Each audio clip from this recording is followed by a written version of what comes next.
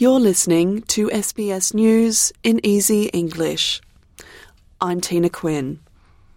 A 63-year-old man from New South Wales will stay in custody after being charged with 3 firearm offences following a shooting inside Canberra Airport. Ali Rashid Amoon did not apply for bail when appearing via video link in the ACT Magistrates Court earlier today.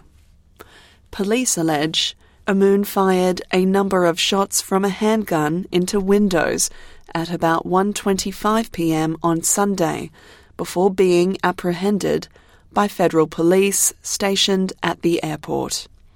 The case will return to court on September 5th. A vaccine production facility is being developed at Monash University in Victoria to help make up to 100 million mRNA doses each year. The joint state and federal government deal is part of vaccine preparation to support Australia through any future public health crises. Prime Minister Anthony Albanese says the pandemic has proven that Australia must maintain its resilience and ramp up local production. Australia has become, I think, particularly vulnerable. We've become complacent for a long period of time that it was okay for us to just meander along. It's not. A veteran New South Wales Labor frontbencher has stood down from his position amid allegations of bullying in Parliament. Walt Secord says he has had to have a think about the findings of a review into harassment at State Parliament and asked Labor leader Chris Minns to let him stand aside.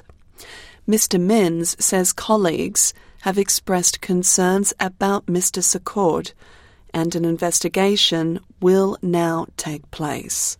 There has been complaints about Mr Secord's behaviour over the weekend, and those complaints have been made to me. I've had contact with and discussions with those people.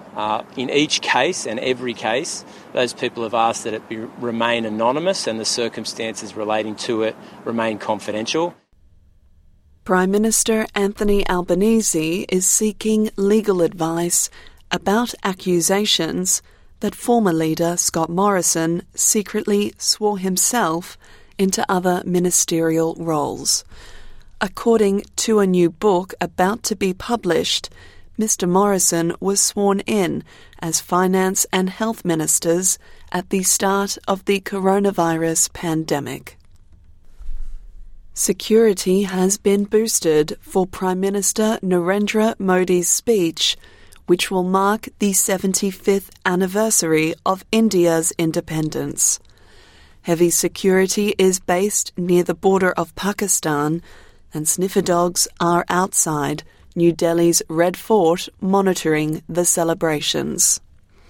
Indian Army General Mukesh Singh spoke ahead of the celebrations, which honours when India achieved independence from British colonial rule. We have carried out very detailed check of this area, and entire Assam has been, security checks have been carried by Indian Army, and last week or so this area has been totally sanitized. I'm Tina Quinn and this is SBS News in Easy English.